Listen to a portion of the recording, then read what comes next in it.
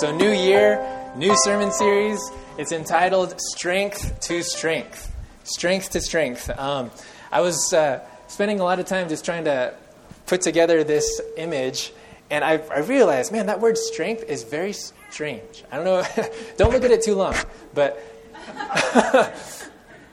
I think it's just because it only has one vowel. And it's so, anyways, strength to strength. This is what we're talking about this year. The reality is that I have been convicted personally, just that there is too much of a tendency in our spiritual journey to feel like we've arrived.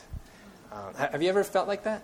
At the end of 2017, I completed a Bible reading plan. I felt so good about it, but I was eager to start something new because I didn't want to feel stagnant.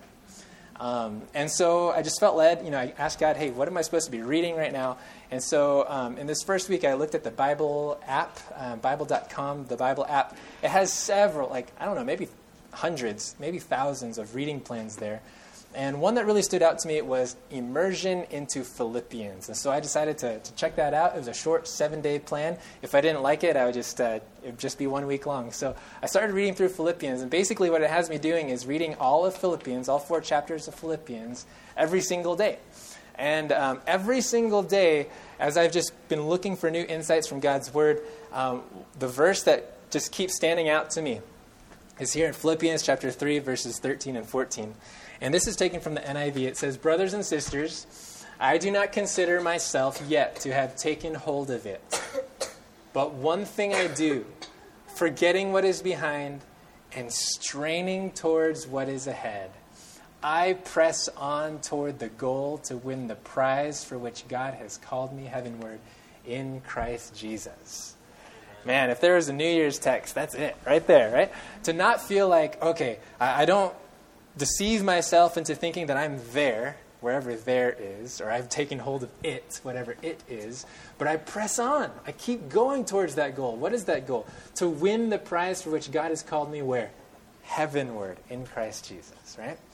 The title for this series, which we're going to be actually exploring all throughout this first quarter, January, February, and March, Strength to Strength. It comes from this verse in Psalm 84, verses 5 and 7. It says, "Blessed are those whose strength is in you, whose hearts are set on," what's that next word? You see that? Pilgrimage. That's like a journey. You have a destination in mind, and you're driven by devout purposes. You're wanting to express your devotion.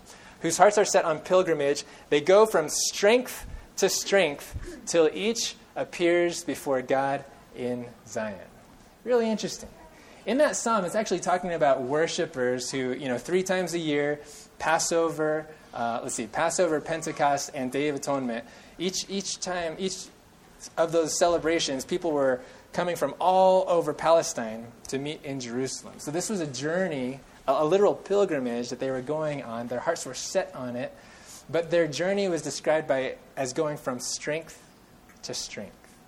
They realized, okay, I'm not there yet. I want to be where God's presence is. And although this is talking about a physical journey, I think it's an awesome metaphor for our spiritual journey, right? We want to be where God is. We want to see Him, as we sung earlier, face to face. We want to know Him. We want to see Him. We want to know Him, not just some, but more and more and more.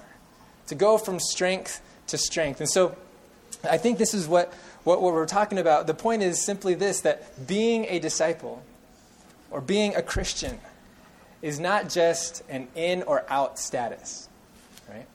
It's not just a point of arrival.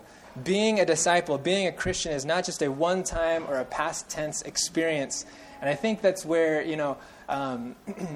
a common vernacular amongst many Christians is when we reflect upon our spiritual journey, we tell ourselves, I got saved. I don't know if that's part of your vocabulary or vernacular, but whenever I hear that, or whenever I tend to say that, I realize that there is a subtlety there, or a subtle danger in feeling as though I've made it.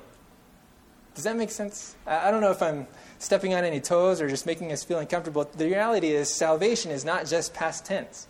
Salvation in Scripture is also I'm being saved and I'm going to be saved. Salvation is a full spectrum experience, not just a point in time, but a continual journey throughout one's life. I think that's why in the book of Acts, the followers, the Christians, as they are called, they were followers of the way. Have you heard that before? They were followers of the way. Way, as in road or pathway, trail.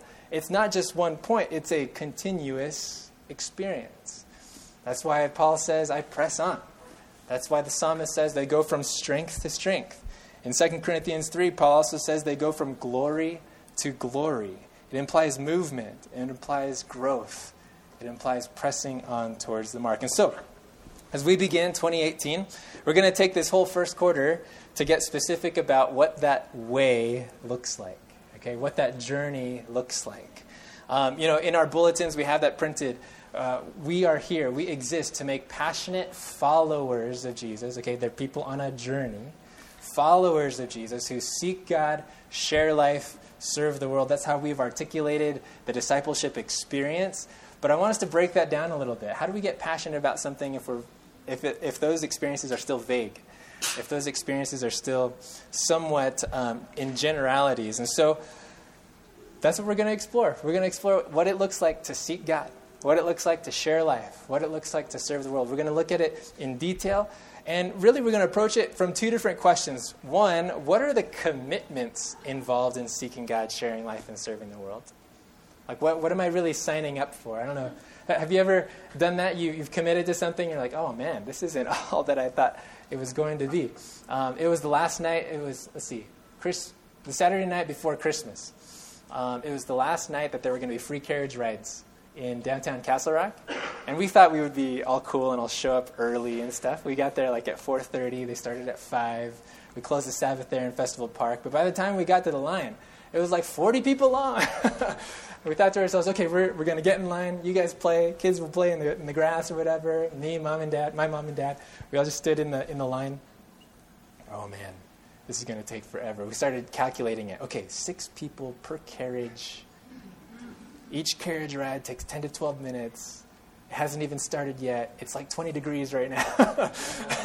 Anyway, so we went and got some hot cocoa. We got out of the line.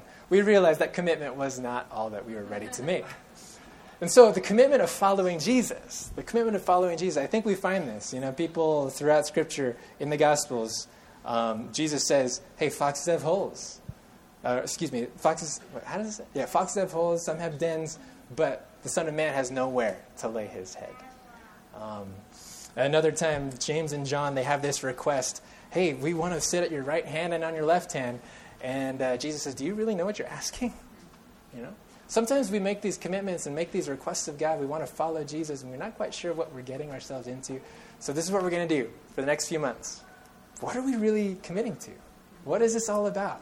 And my goal is that for those of us who are on the newer side of this experience, we'll feel like, okay, now I know where we're headed. Let's turn right, let's turn left, let's go here, let's go there. And for those of us who are more seasoned in this walk with Jesus, for us to feel challenged and say, oh, there is so much more. To feel like, okay, I can re-engage my experience with Jesus with renewed vigor and inspiration. All right, that's our goal. That throughout the next few months, we'll discover how to really follow Jesus in the way. To go from strength to strength. Does that sound good to you? Sound all right? Yeah? All right, so today is kind of an overview. We're going to study the Gospel of Matthew with this eye for the commitments of a disciple. Okay? And really this applies a lot to that first seek God experience. But I think its implications really do apply throughout seeking God, sharing life, and serving the world. But today we're going to look at the Gospel of Matthew. So go with me to Matthew chapter 4. And what we're going to do is we're going to find 4 different, how would you say this? Critical junctures. 4 different scenes in which Jesus is calling the 12 or part of the 12 to a deeper experience. To go from strength to strength. Okay? Realize these guys that Jesus is calling to be disciples, they are already followers of God. Okay? They already worship Jehovah, the one true God. Hear, O Israel, the Lord our God, the Lord is one. They know that in their heart of hearts, these are people who love God. And yet Jesus has something more for them. He wants to take them from strength to strength. Okay? So, here we are. Matthew chapter 4. If you're there, say, I beat you. Oh, man. All right. Matthew chapter 4. I'm reading from the New King James Bible today. And we're going to go to verses 18, 19, and 20. 18, 19, and 20. The Bible says this. And Jesus, walking by the Sea of Galilee, saw two brothers, Simon called Peter and Andrew his brother, casting a what into the sea? A net, okay? Which means that they were fishermen, as Matthew so explicitly describes right there. All right, verse 19. Then he said to them two words, follow me. Follow me, and I will make you fishers of men. They immediately left their nets and followed him. We're going to take a look at three different critical junctures, three different commitments. Actually, three different scenes, but four commitments here. And in this first scene, there's two commitments I think that Jesus is calling these disciples to make. First of all, follow me. This is a commitment to Christ himself. All right?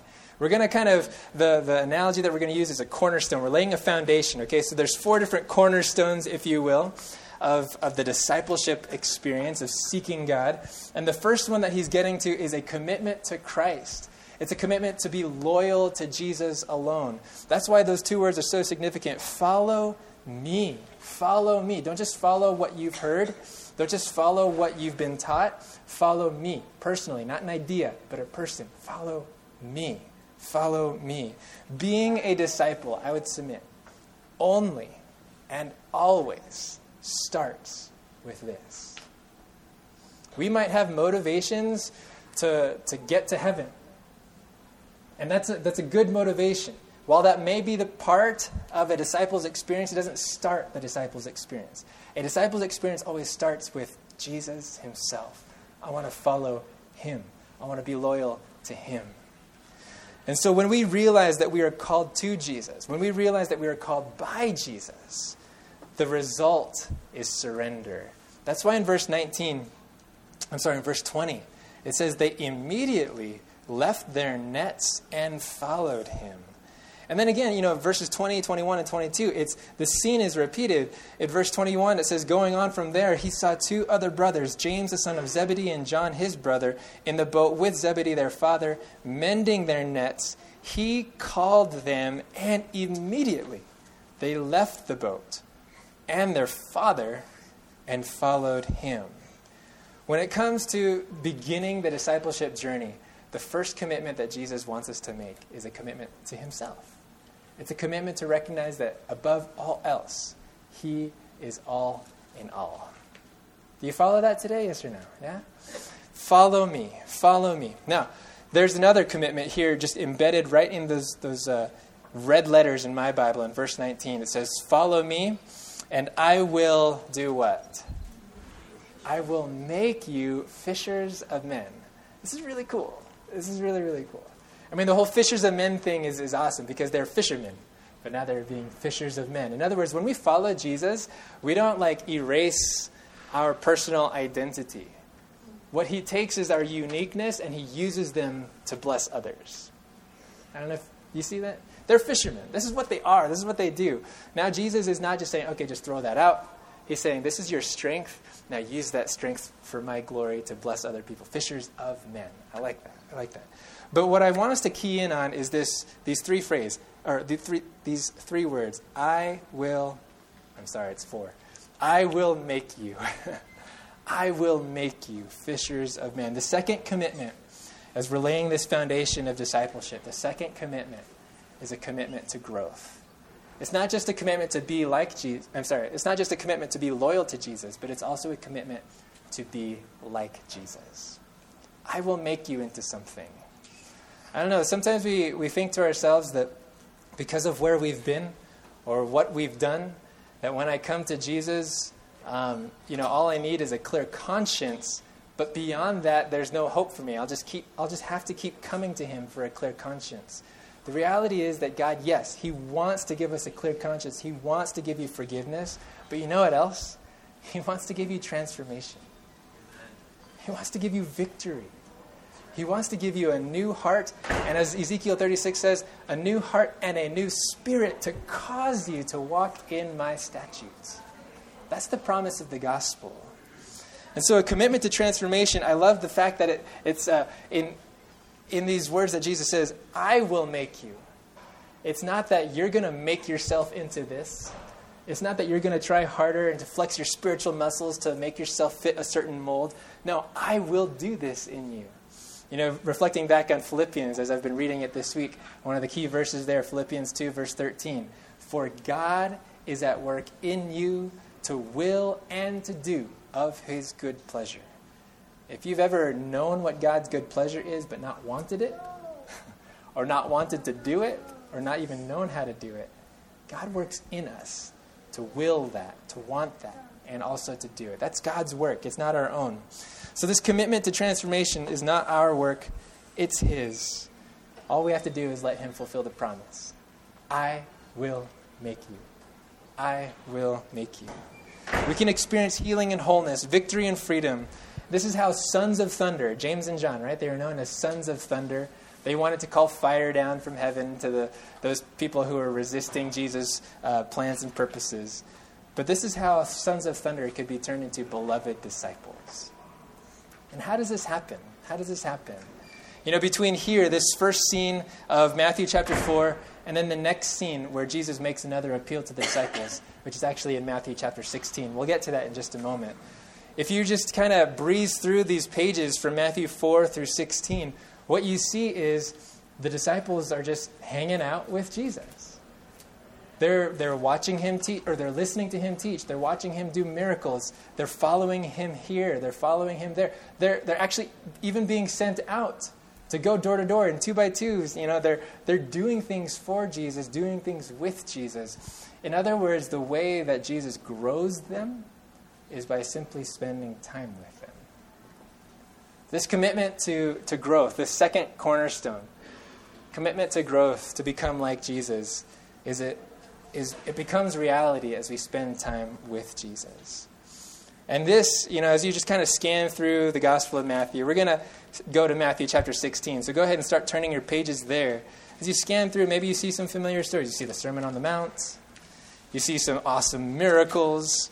You see the parables, different things in Matthew chapter 13, all sorts of things. But all of this, from the disciples' real-time experience, they're just spending time with Jesus. Okay? Those are the things that strengthen the commitment to Christ, that first cornerstone, and the commitment to growth. As a result, they begin to understand what's important to Jesus. You know, as they're listening to him teach, they're realizing, oh, I wouldn't have thought of things like that. I wouldn't have responded to this person like that. They're seeing things that don't jive necessarily with the principles of the kingdom of heaven. And they have opportunities to embrace not just what they're used to, but what Jesus is exemplifying. And this is what happens as we spend time with Jesus. This is what happens as we spend time with different family. You know, we catch their colds. We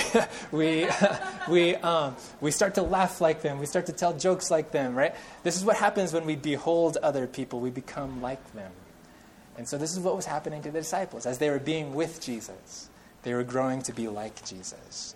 All right, so we've got the cornerstone of the commitment to Christ. You know, follow me, surrender to me, be loyal to me, being loyal to Jesus. Then we've got the second cornerstone of commitment to growth. That is not just a commitment to be loyal to Jesus, but to be like Jesus. What about the third commitment? Is there more beyond that? I mean, isn't that the entirety of the Christian experience? Here's the thing. That was all in Matthew chapter 4. By the time we come to Matthew chapter 16, Jesus still has more for them. This is awesome. He goes from strength to strength. All right? Matthew chapter 16. If you're there, say, I am there. All right? Let's find the verse here. And the story goes in verse 13. Verse 13. The Bible says, when Jesus came into the region of Caesarea Philippi, a little bit outside the normal boundaries of where the common Jew would be found, he asked his disciples, saying, who do men say that I, the Son of Man, am? All right, so here's Jesus. He has his disciples' attention. They're kind of on the fringes of Israelite territory. And he has the disciples all to himself. No, not a huge multitude around. He's like, okay, guys, at this point, we've been with each other for maybe a year and a half by now. Who do people say that I am? He wants to understand what they understand. He wants to take a pulse. So verse 14, so they said, some say John the Baptist, some Elijah, and others Jeremiah or one of the prophets. So the disciples have been listening to what the multitudes have been saying. Been checking out the Facebook posts and tabloids and things like that. And in verse 15, Jesus gets deeper. He said to them, but who do you say that I am? Who do you say that I am? Simon Peter answered. I love the fact. Peter is just kind of that guy. He wants the gold star. He's first to speak up. Simon Peter answered and said, you are the Christ, the Son of the living God. Was he right? Yes or no? Oh, man, he was spot on. And Jesus tells him so. Verse 17, Jesus answered and said to him, blessed are you, Simon Bar-Jonah, for flesh and blood has not revealed this to you, but my Father who is in heaven. And I also say to you that you are Peter, and on this rock I will build my church, and the gates of Hades shall not prevail against it. And Jesus affirms Peter for this confession of recognizing that Jesus is not just a man. He's not just a prophet. He is the anointed Messiah that Israel has been looking for ages past. He is that one who would bring them redemption. He is that one chosen by God to give them salvation. Now, the reality is that when Peter or any other Jew of that time would say Messiah, in their minds would flash pictures of gold royalty, right? In their minds would flash pictures of strength of armies and taking back what was rightfully theirs as far as their national identity and pushing back the Romans. Okay? And I imagine that Peter was not immune to this. And so by the time we get to verse 21, Jesus wants to redefine and clarify what Messiah really means. Verse 21. What are the first three words in your Bible? From that time. All right? Mine says from that time. Meaning before this time, whatever's going to follow wasn't happening prior to that. Right? Verse 21. From that time, Jesus did what? Began to show to his disciples. Okay, so this is the first time Jesus is showing his disciples something. This is the critical juncture. From that time, Jesus began to show his disciples what? That he must go to Jerusalem and suffer many things from the elders and chief priests and scribes and be killed and be raised the third day. Wow. This is huge. Remember what we read in Matthew chapter 4, verse 19? Follow me. If the disciples knew that the destination that Jesus was headed to was a hill called Golgotha, that he was going to be crucified at the hands of the chief priests and scribes, would the disciples have followed him? I'm not so sure. Right? Follow me now takes on a completely different meaning. Follow me is huge. Jesus is now opening up to the disciples a revelation of God's will. In other words, this is like a prophecy that Jesus is giving straight to his disciples. So commitment to Christ, cornerstone number 1, commitment to growth, cornerstone number 2, is followed up by a third cornerstone. And that's the cornerstone or the commitment to prophecy. It's really interesting. Commitment to prophecy. It's a commitment to understand Jesus' plans, to understand his revealed will in Scripture, and to actually follow Jesus with an even greater sense of urgency. This is very interesting. Notice what happens here in Matthew 16. From verse 21, as he's opening up to them a more complete picture of the plan of salvation. Verse 22, then Peter took him aside and began to rebuke him, saying, far be it from you, Lord. This shall not happen to you. And you can kind of understand why, right? Peter doesn't want to follow Jesus there. Verse 23, but he turned and said to Peter, get behind me, Satan, you are an offense to me, for you are not mindful of the things of God, but the things of men. Verse 24,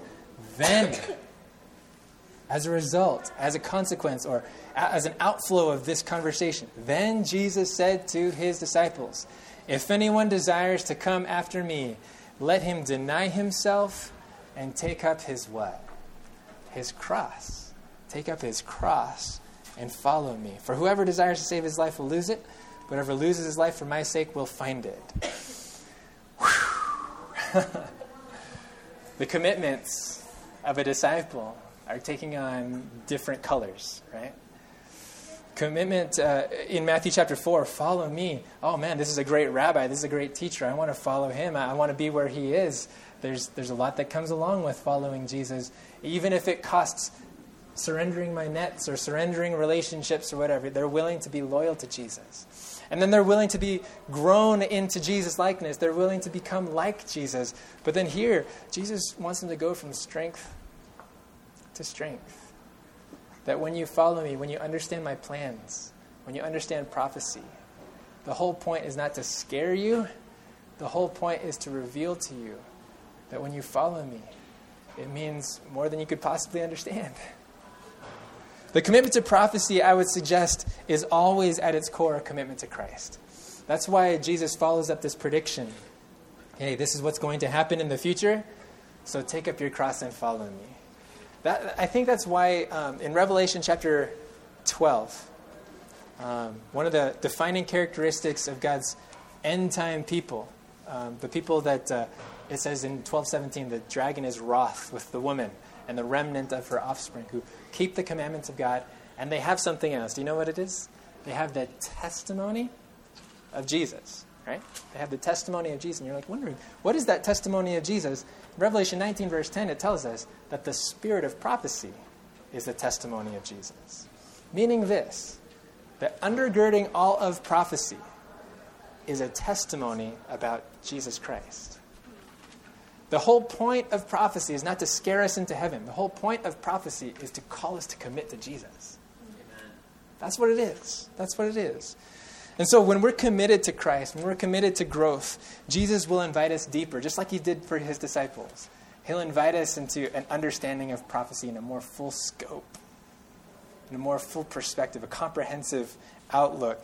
And what it does is it's calling us deeper. It's calling us deeper. Not just so we can say, hey, I know the future and you don't. No. It's so that we can follow Jesus to the very end. Right? That's why I'm so thankful for groups like Kim started a group not too long ago about studying the Great Controversy. You know, the book, The Great Controversy, that examines those prophetic passages and things. I'm so thankful for things like Revelation Speaks Peace, you know, what Sean Brunster is doing, what many other evangelists are doing all around the world. Why? Because it's revealing prophecy. It's revealing prophecy, not just so we can know more, but so we can follow Jesus more. You follow that today? Yeah? And so the commitment to Christ, the commitment to growth, and the commitment to prophecy, all of these three, they're laying a foundation for seeking God. But there's one more. There's one more. And I think this commitment to prophecy actually does kind of lend itself to this last one. And it's this, the commitment to the second coming. To prepare for Jesus' return. Not just to understand Jesus' plans, but to prepare and to watch for Jesus' return. Go with me to Matthew 24. So you're in Matthew 16, just a few chapters later. Matthew 24.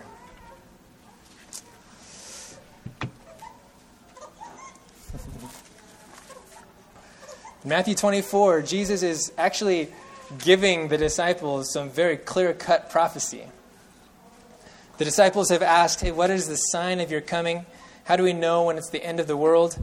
And Jesus is giving them throughout Matthew 24 very specific things to look for, but he does it in a way that gives them this sense of, okay, when we see these things happening with an intense frequency and an intensity, or an increasing sense of frequency and intensity, then we'll know that his coming is near. And we're not going to go through the entire chapter, but what I want to get to is starting in verse 36. It says Jesus is talking about the return, that he will come again to this world. And it says in verse 36, but of that day and hour no one knows, not even the angels of heaven, but my Father only. So even though we can look for these signs, even though we can watch with anticipation regarding certain things, there's a sense of uncertainty about it. And that's the specific timing. Verse 37, but as the days of Noah were, so also will the coming of the Son of Man be. For as in the days before the flood, they were eating and drinking, marrying and giving in marriage, until the day that Noah entered the ark, and did not know until the flood came and took them all away. So also will the coming of the Son of Man be. Now you know that in verse 38, when it's talking about eating and drinking, marrying and giving in marriage, there's nothing inherently sinful or wicked about these behaviors, right? We eat and drink every day. At least I hope we do, right? People are marrying and giving in marriage. In other words, relationships are important to people. Now what Jesus is saying is that just like in the days of Noah, people carried on with life as usual until the flood came and swept them all away. In the same way, prior to the coming of the Son of Man, even though we have these signs, even though we've been given all these prophecies, there's going to be a tendency to just kind of live life as usual. But the appeal that Jesus makes to his disciples, this is a conversation that Jesus is having just with his 12. Again, no multitudes around. It's just the 12. And in verse 42, he gives this straight appeal. My Bible says two simple words. Watch, therefore. Right? Watch, therefore. For you do not know what hour your Lord is coming. And then again in verse 44. Therefore, you also be what? What does your Bible say? Be ready. Yes. So watch, therefore, in verse 42. Verse 44, therefore, you also be ready, for the Son of Man is coming at an hour you do not expect. With each of these cornerstones, commitment to Christ, commitment to growth, commitment to prophecy, now it's really kind of the main appeal. Watch, because I am coming again. Be ready for the main event. Watch, prepare, be ready.